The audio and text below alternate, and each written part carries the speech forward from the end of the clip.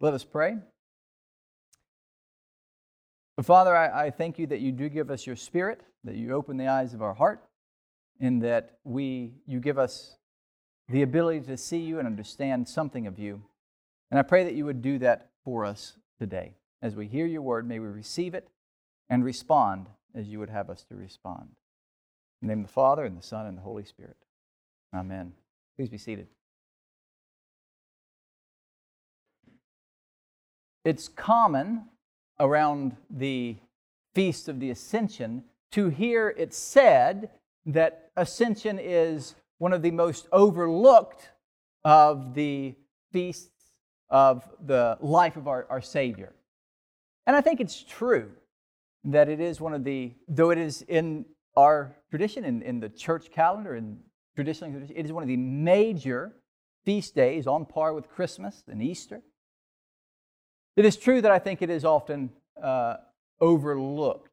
And part of it, I think, is because it may be the hardest event in Christ's life to understand. And I don't mean that the incarnation is easier to understand necessarily. It's easy to understand, nor that we really understand what happens in His passion and resurrection. I don't think we understand much of what goes on in His incarnation or in His passion and resurrection. But at least in those events, we have something to look at, some tangible thing that we can see. It represents what's going on. We have a baby. We have His blood, His corpse. We have His risen body that eats and talks and teaches. We have something to look at, to grab a hold of in these other feasts, these other celebrations that we do. Not so much with the Ascension.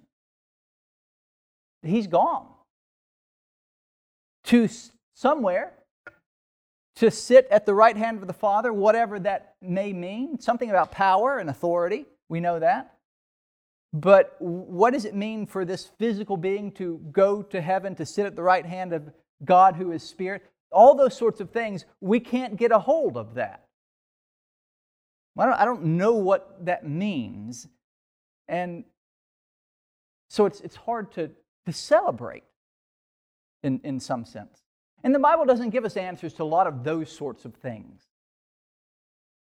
It does tell us something about the results, what comes because He is ascended. And we're going to look a little bit of that from Ephesians today. But I will warn you, it's pretty hard to understand as well. When I prepare for a sermon, I read the lessons very early in the week, at the very beginning of the week, and I sort of sit on them throughout the week and then really do much of the preparation near the end. And when I first read the readings, there are times when I come across a passage and my initial reaction is, I can't preach that. I can't preach that. And it's never because I think it's an unpopular passage, it's something that will ruffle feathers, that is something that is too hard for the ears.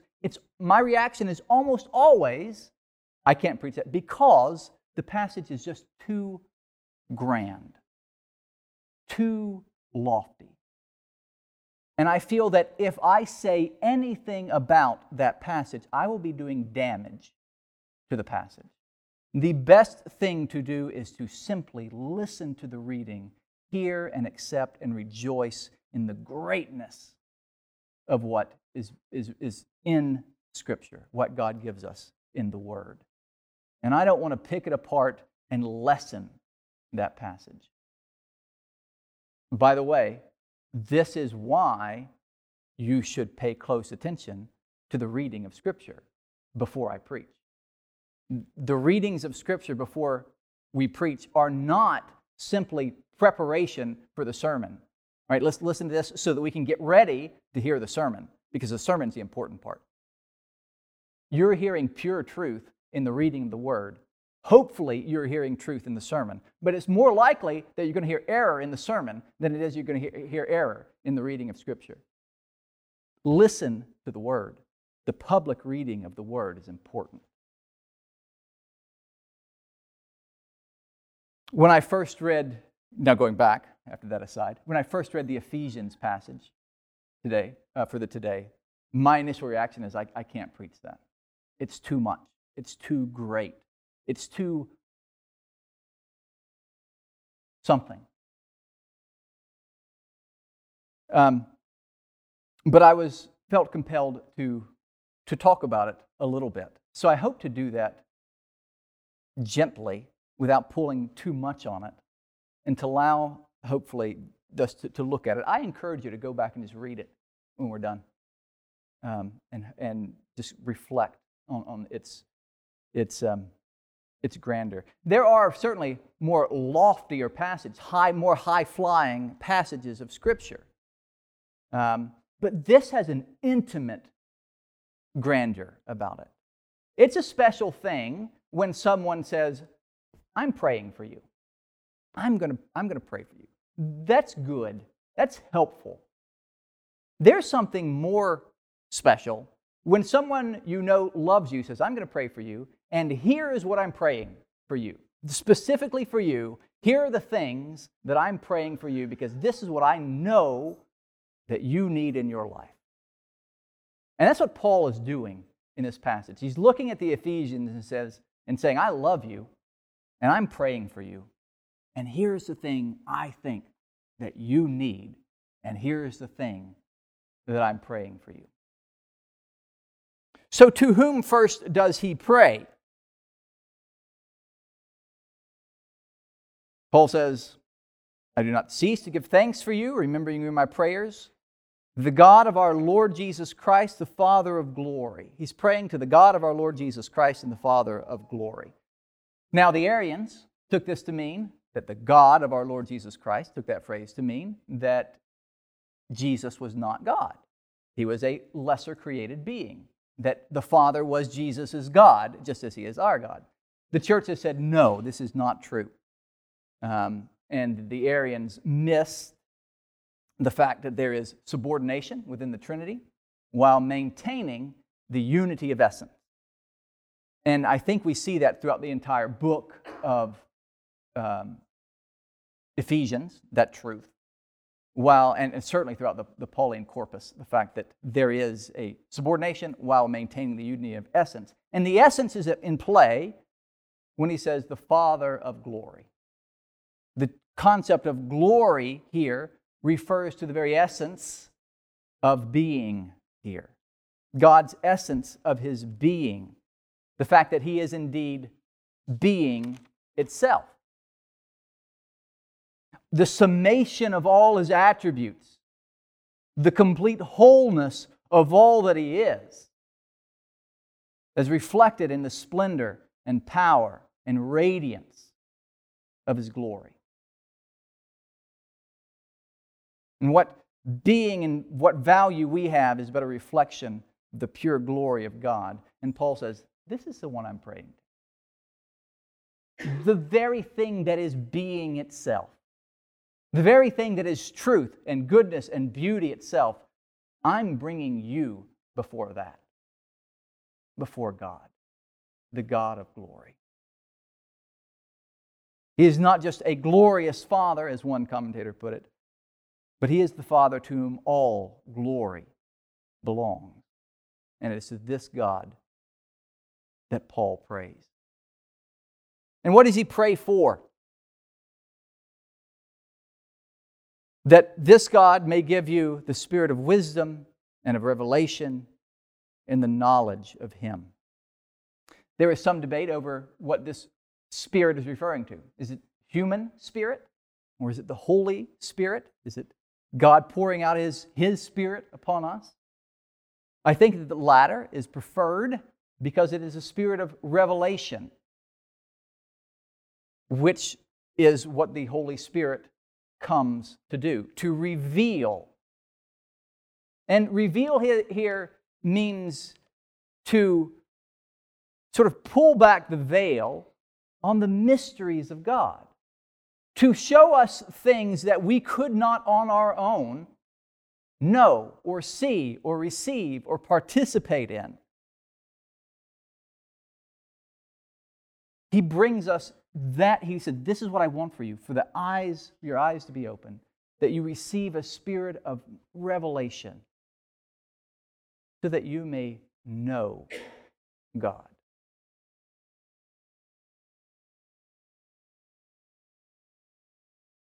Know thyself is an ancient and venerable admonition.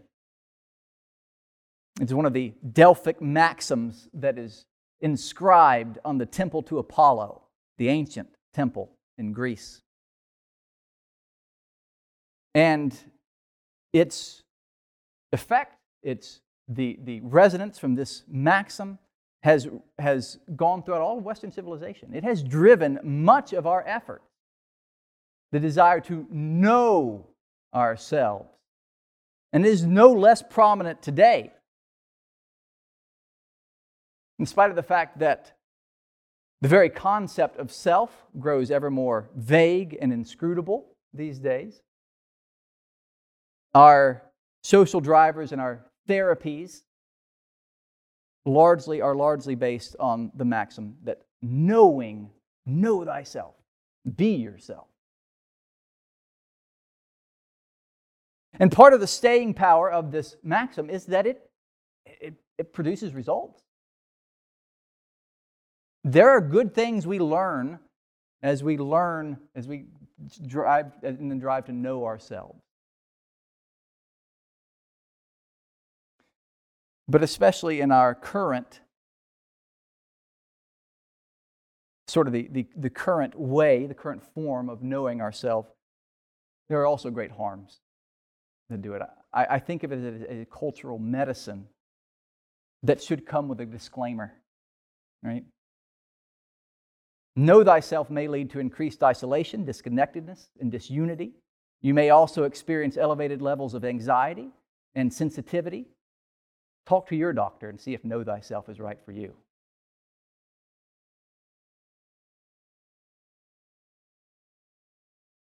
It's not a bad thing to know yourself. Good. But it is not what Scripture prescribes. It is not what the Bible says should drive our efforts, our intellectual efforts, our emotional efforts. This is not the end and the goal. The Bible constantly says, know the one who is being. Know the one who is glory. Know the one from whom you get your being and your value. Do not mistake yourself for God. Know God. That is where your efforts, what should drive you. Know God. And Paul prays that we receive the Spirit, the help of the Spirit in this pursuit.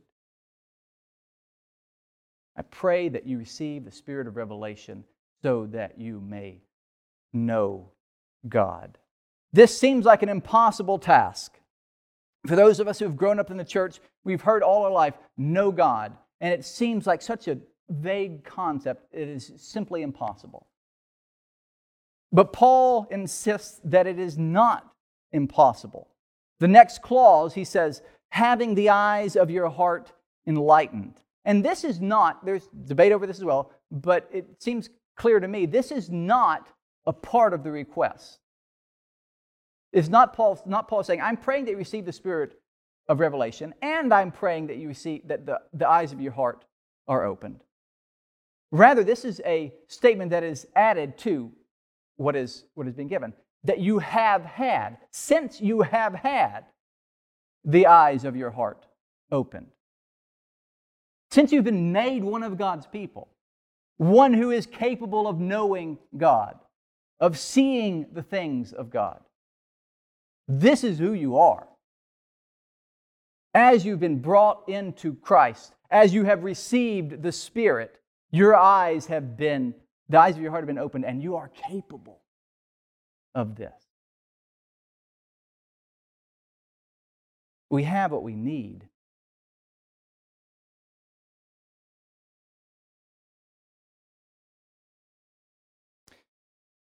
Paul goes on, and here is where I get lost. Here's where things become too much for me. Having the eyes of your heart enlightened. that you may know that which is the hope to which He has called you. What are the riches of His glorious inheritance in the saints? And what is the immeasurable greatness of His power towards us who believe? These are the things that it takes the Spirit to help us understand what this really means. Not just know, but to experience these things. And I cannot do that. I sat looking at this passage, and looking at an empty page, wanting to write something down and finding nothing to say. So let me just go through quickly, and my prayer is that these things, as we grow and mature, become more real for us.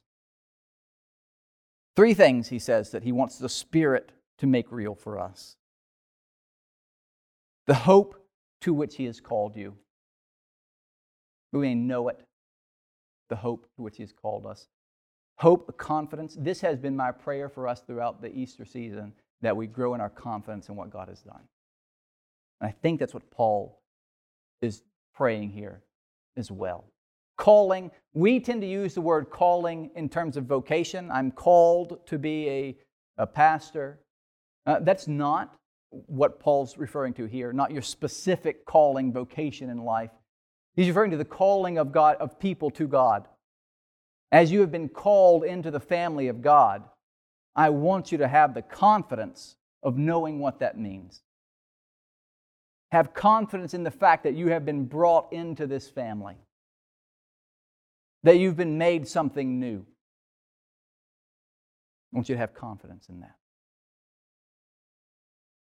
Secondly, I want you to know what are the immeasurable greatness. What is the riches of His inglorious inheritance in the saints? In verse 11, Paul has said that we have obtained an inheritance. Here he refers to us as His inheritance. And this is something that has, in a large part, stumped the commentators. They're all over the place, and many of them just refuse to comment on it. What does it mean for us to be His inheritance?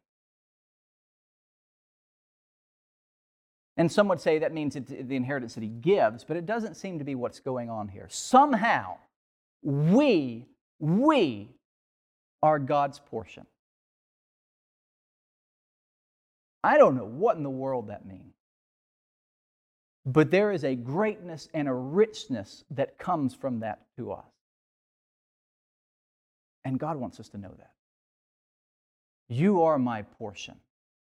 You are my people. And I want you to know that. And what is the immeasurable greatness of His power toward us who believe?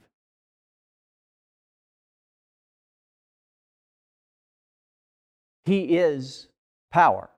All that He has, He is. He is that. And He has that towards us. He wants you to know that whatever you're facing, He is there with His power. Will He exercise that power in the way that you want Him to? Very often, probably not. But He will exercise that power in your behalf, in the way that is best for us. The immeasurable greatness of His power toward us who believe. Towards us who open ourselves up to Him and receive that from Him. He does not withhold Himself from us.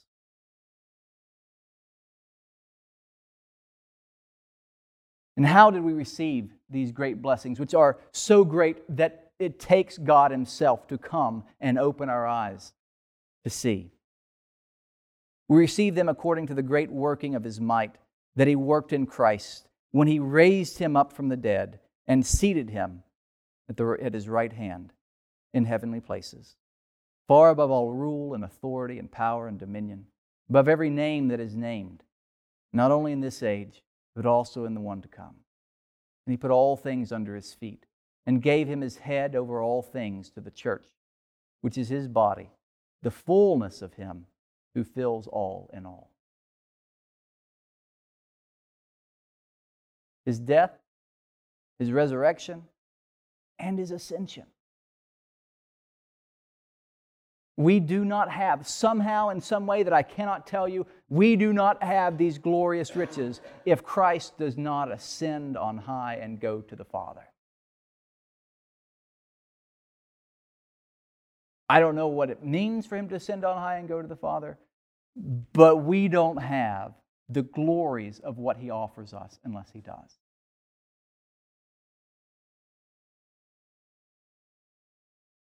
Paul tells us that He takes us with Him, in a sense, that we are with Him at the right hand. That He ever lives to intercede for us there.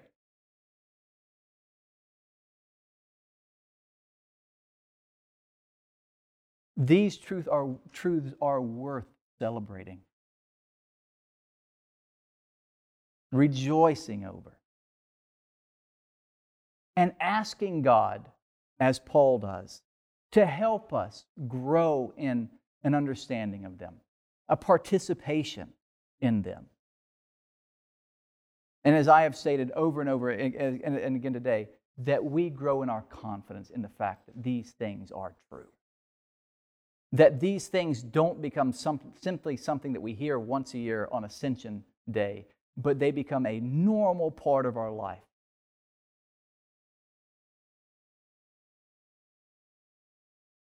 The truths of who we are form and shape what we do, not just at church, but at home with our families, at our work, that we move about with a confidence in what God has done. A confidence because Christ is seated at the right hand of the Father. Nothing you will face in life will change that fact. The great difficulties and tragedies that we go through, I do not diminish them. Those are difficult. But when we go through them, nothing about fundamental reality has changed. Christ is still seated at the right hand of the Father. He is still ascended on high, taking us with Him. He still intercedes for us at the right hand of the Father. Have confidence in that. As we celebrate today the fact that He has ascended on high, and we look for His coming again. In the name of the Father, and the Son, and the Holy Spirit.